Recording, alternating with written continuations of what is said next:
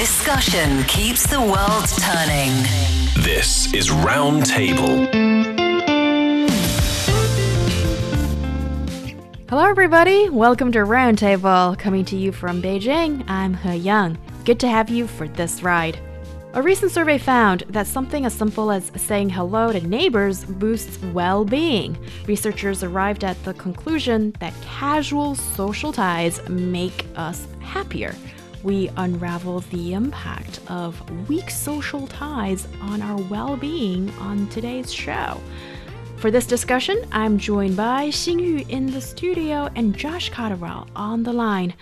Okay, it's none of my business, but do you say hello to your neighbors or do you avoid eye contact at any cost? A recent US survey suggests that extending a friendly hello to your neighbors can play a significant role in enhancing your well-being. So, Xingyu, what does the survey say exactly, and what are the implications of it?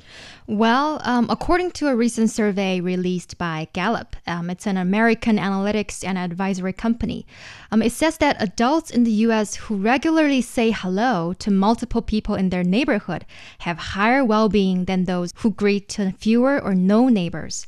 So on a scale of 0 to 100, the respondents' well-being score increases steadily by the number of neighbors greeted.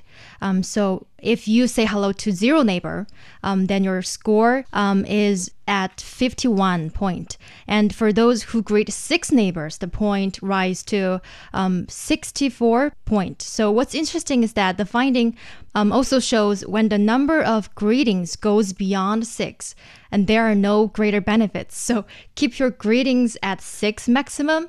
Other than that, it's a waste of energy, I guess. Also, the result divides the well-being into 5 elements, including your career, social, financial, physical, and community well-being. And the results show that all these 5 elements of well-being correspond with greeting neighbors. So it's not hard to comprehend that neighborly interactions can foster stronger social and community well-being in people's life. But what about career and financial well-being? So it's kind of correlated in a way that if you're in a good financial condition, you are more likely to live in a safer, better community, and you are more likely to feel safe surrounding those neighbors, and thus increasing the chances of openly greeting neighbors. So that's kind of interesting finding. That is very interesting indeed. And let's throw this one to Josh. Perhaps unsurprising, this is a survey from the US. Well, those Americans, huh? So, Josh, you're from the UK. I'm asking you to extrapolate a little bit. Do you think similar findings would occur in your country? And by saying howdy, I mean, okay, more like good day, sir, can improve one's well-being or the sense of happiness? What do you think, Josh? Yeah. Oh, I think so. I don't think that this is specific to any sort of society or culture, to be honest. I think that this is a very natural thing. I think this is on a very human, almost primitive level, something that we all need in order to be happy. We all need in order to be ourselves. We all need to be human. And that is ultimately community. I think that for centuries, really, and even in recent times, sociologists have debated what the real meaning of community is, or what a healthy community is, what it's comprised of, how many people it is, and what should be happening. But I think we know that communication is central to that, real communication. And I think that when we're talking about saying hello to our neighbors, I think really what we're talking about here is actually community and trust. If you are in a position where you can say hello to your neighbor, it's not really just the notion of saying hello, right? Because this is what's slightly different. Different cultures and societies might say hello in their own way, right? They may not even say hi. It may be in gift giving or some sort of gesture or whatever. But if you say hello to your neighbor, what it probably means is that you live in an area, literally, your house is in proximity to people that you trust to some degree. And I think that many people do not have this. I think especially if you live in a big city, I think that the bigger city you live in, it's been shown, the less likely you are to say hello to your neighbors. And that can have very detrimental effects on your mental health. And I assume your quality of living and your economic status and everything else after that. Yeah. And also another interesting finding is that greeting neighbors is more common among older adults.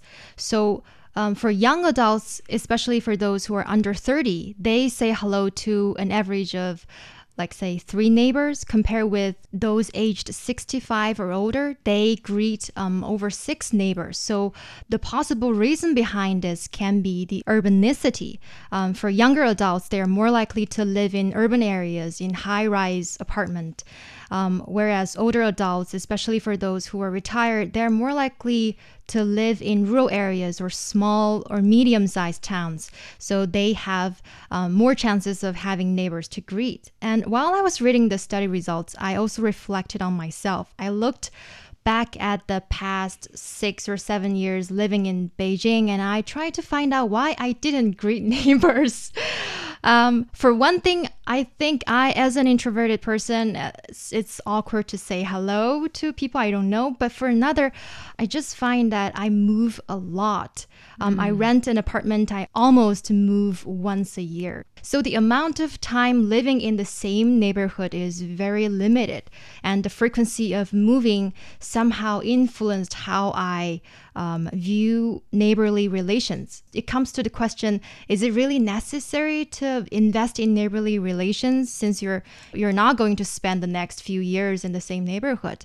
That's the case for me. But for my parents' generation, I think it came more natural for them to strike up conversations with strangers and neighbors and even vendors of the nearby markets because they have frequent encounters. And you're going to be around. Yeah. And you know this is going to be a relationship that will last. Yes. And actually, this kind of thing still exists in modern societies and megacities in China. Yeah.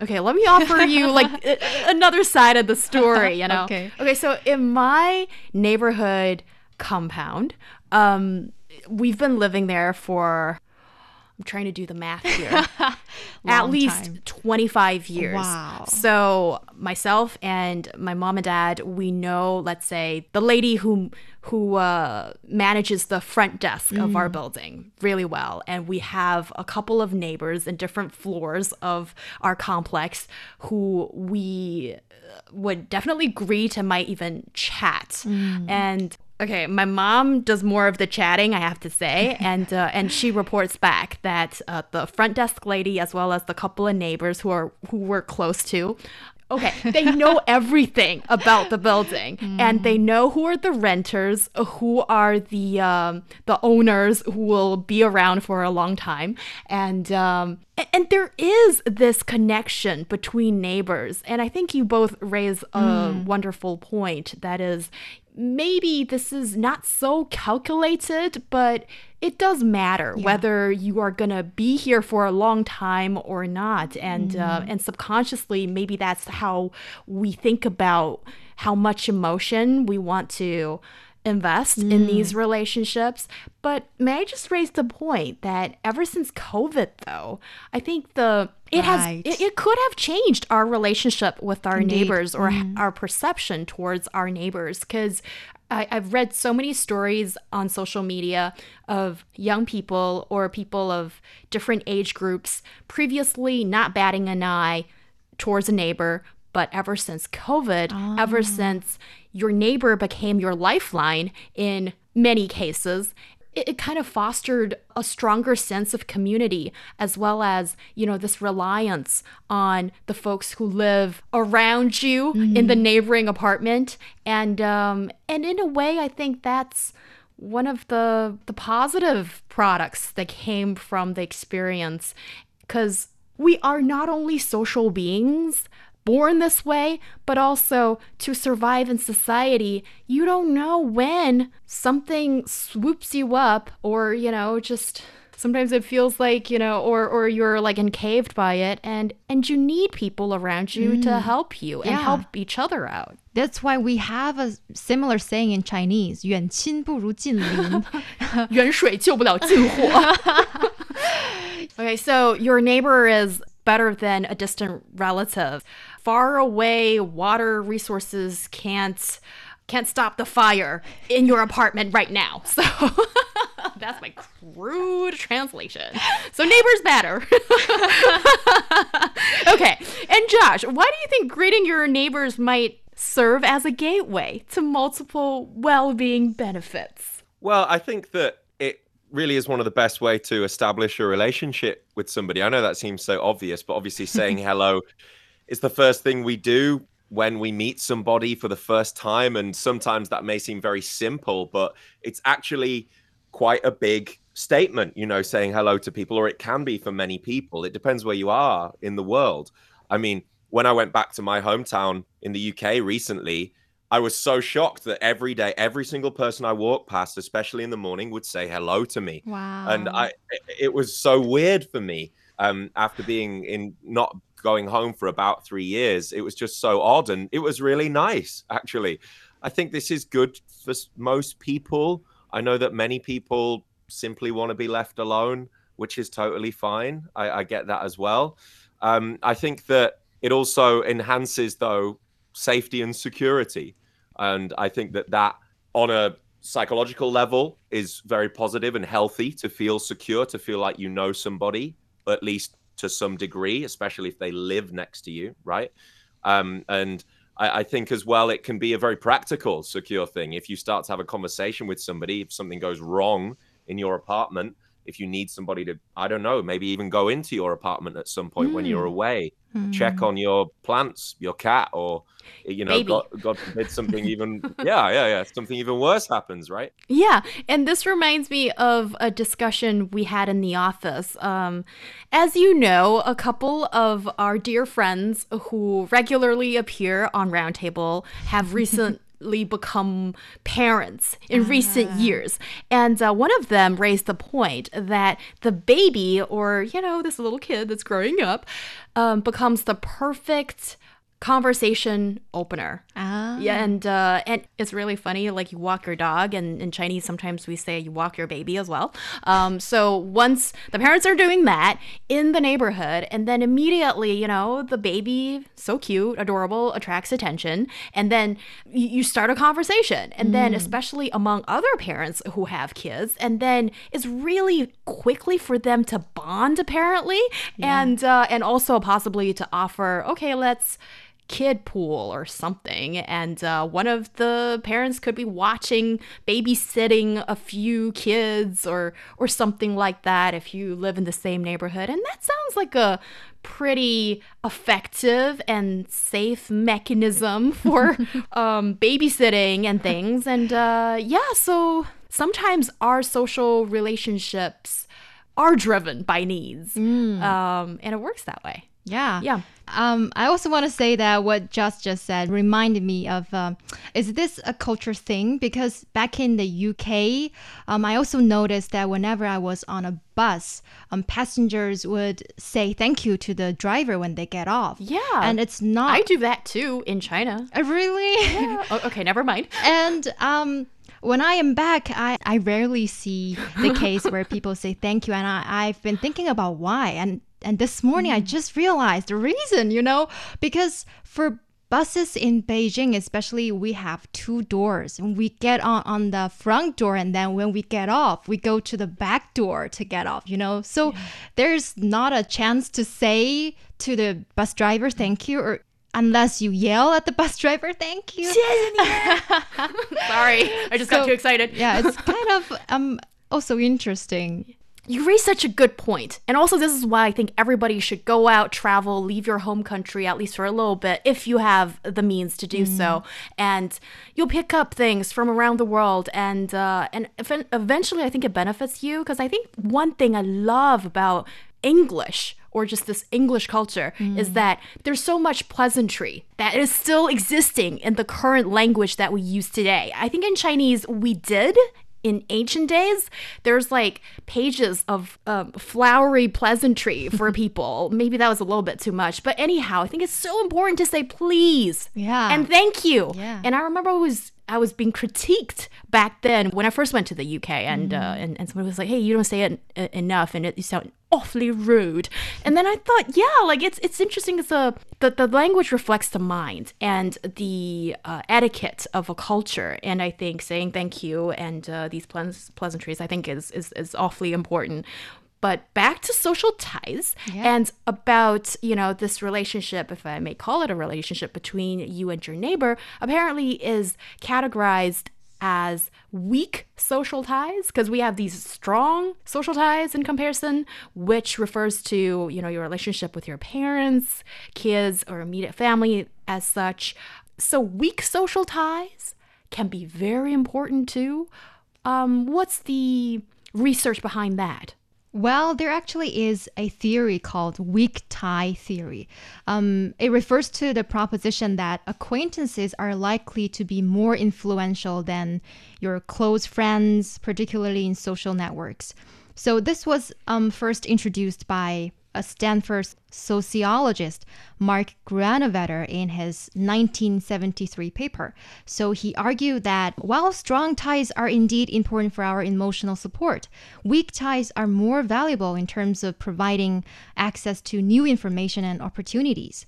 For individuals, strong ties, they're typically composed of people you are so familiar with them in terms of values and interests. And for those who are less like us, especially in the case of weak ties, we are more likely to be exposed to the sources of diverse and novel information, which can be especially valuable for us to find a new job or pursue new opportunities. I think that there is something a little bit cold about meeting people for the first time. We often tend to introduce ourselves, for example. One of the first things, what do we do when we introduce ourselves or introduce others in a formal setting? Often people ask about your work, right? We like to define ourselves by our jobs. I don't know if we like to, but as humans, we often do it. And I guess that with an acquaintance, that's not always a bad thing, especially, as you say, if you're looking for a job or maybe some sort of economic opportunity provides itself to you through that interaction. I guess it's just networking to some degree, isn't it? Yeah. And also it could become an important or useful emotional outlet.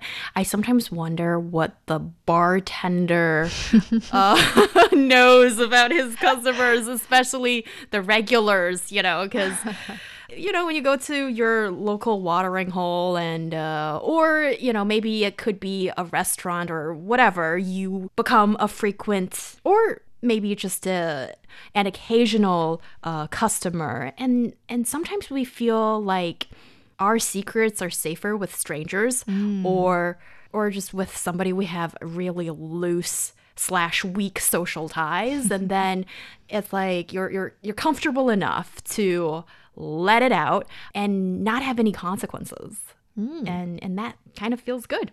Yeah. But today, technology that furthers the demise of live human conversation is everywhere you look. We have chatbots answering customer service questions, text messaging replacing talking, and interactive voice responses or IVRs answering questions and processing requests, all without the need of humans. And you've got a whole, would you say, generation? Or at least you've got a whole bunch of members of the Gen Z who proudly proclaim that they have some kind of social phobia in dealing with people in real life. Yeah. So this is the world where we live in. And do you think that having these social ties, even the weak ones, may have become a precious thing? Or is it a valuable thing that might be a little bit harder to come by these days?